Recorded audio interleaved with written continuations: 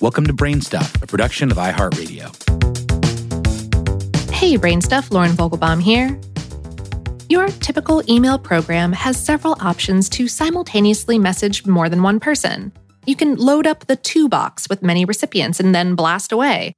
Or you can put some or one in the to spot and then CC the rest, or BCC some or all. That BCC might be the trickiest, as it means that not everyone is privy to the same information, and it has some of the biggest risk for pitfalls. So when do you CC and when do you BCC? First, the basics. The CC field probably stands for carbon copy, and the BCC field stands for blind carbon copy. Carbon copies were common prior to email communication, and even more so prior to photocopying. In those days, if you wanted to distribute copies of a typed or handwritten document, you might write or type them on stacks of thin sheets of paper, with a piece of pigmented carbon paper sandwiched between each sheet. The pressure of writing or typing on the top sheet of paper would transfer pigment from the carbon paper to the blank sheet underneath, creating a carbon copy of the inked original. You can still find carbon copies in some memo pads, or similar technology in more modern checkbooks and restaurant server pads. But these days, an email CC means you sent a copy of a message to someone other than the direct recipient in the to line. It's an easy way to keep vested parties in the loop on a subject. Notably, the CC format allows everyone to see each other's email addresses as well.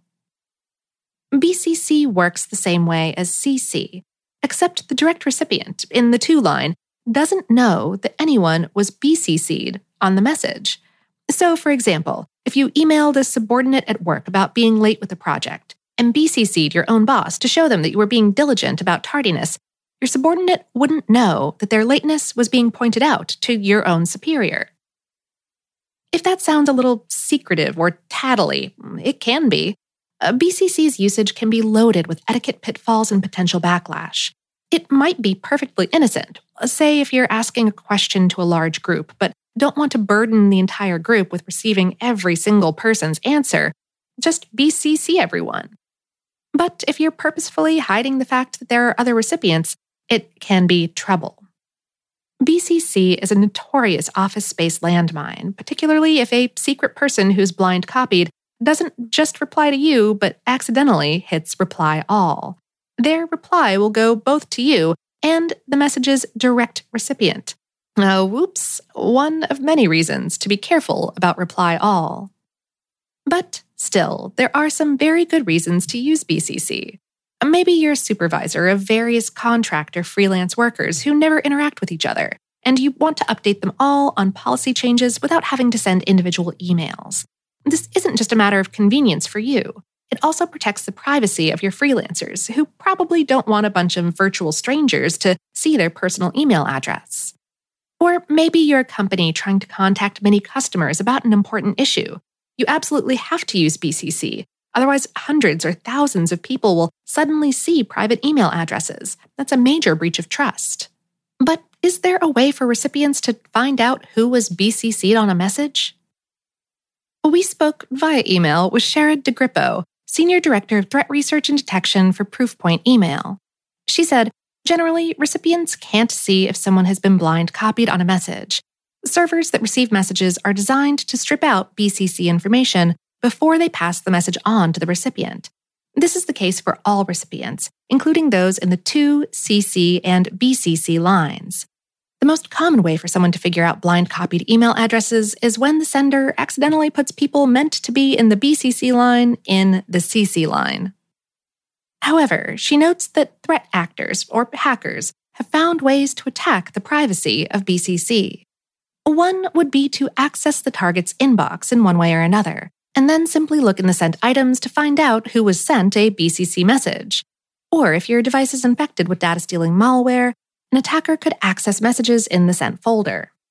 DeGrippo said, another opportunity for compromise occurs when an attacker intercepts the sender's network traffic while the email is sent, and they see all recipients, including those blind copied. She explained that this kind of thing happens frequently when someone is using public, unencrypted Wi-Fi and an attacker taps into the Wi-Fi network traffic. And finally, quote, If an attacker has compromised the email servers of the sender or any of the recipients, or intercepts the network traffic between these servers, they can also see all recipients. In other words, BCC is anything but impenetrable. So if you're a spy trading in state secrets, you've been warned. To protect yourself when using BCC, you can take a number of steps. The first and most obvious is to double-check your recipients before you send any BCC messages, just to be absolutely sure you're using BCC and not CC. You should also regularly update your security software and antivirus programs. That way, your device will be guarded against current threats.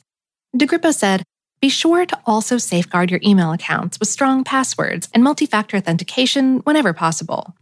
It's important to avoid using unencrypted public Wi-Fi networks, and if you must use them, be sure to use a virtual private network or VPN that will encrypt and protect your information."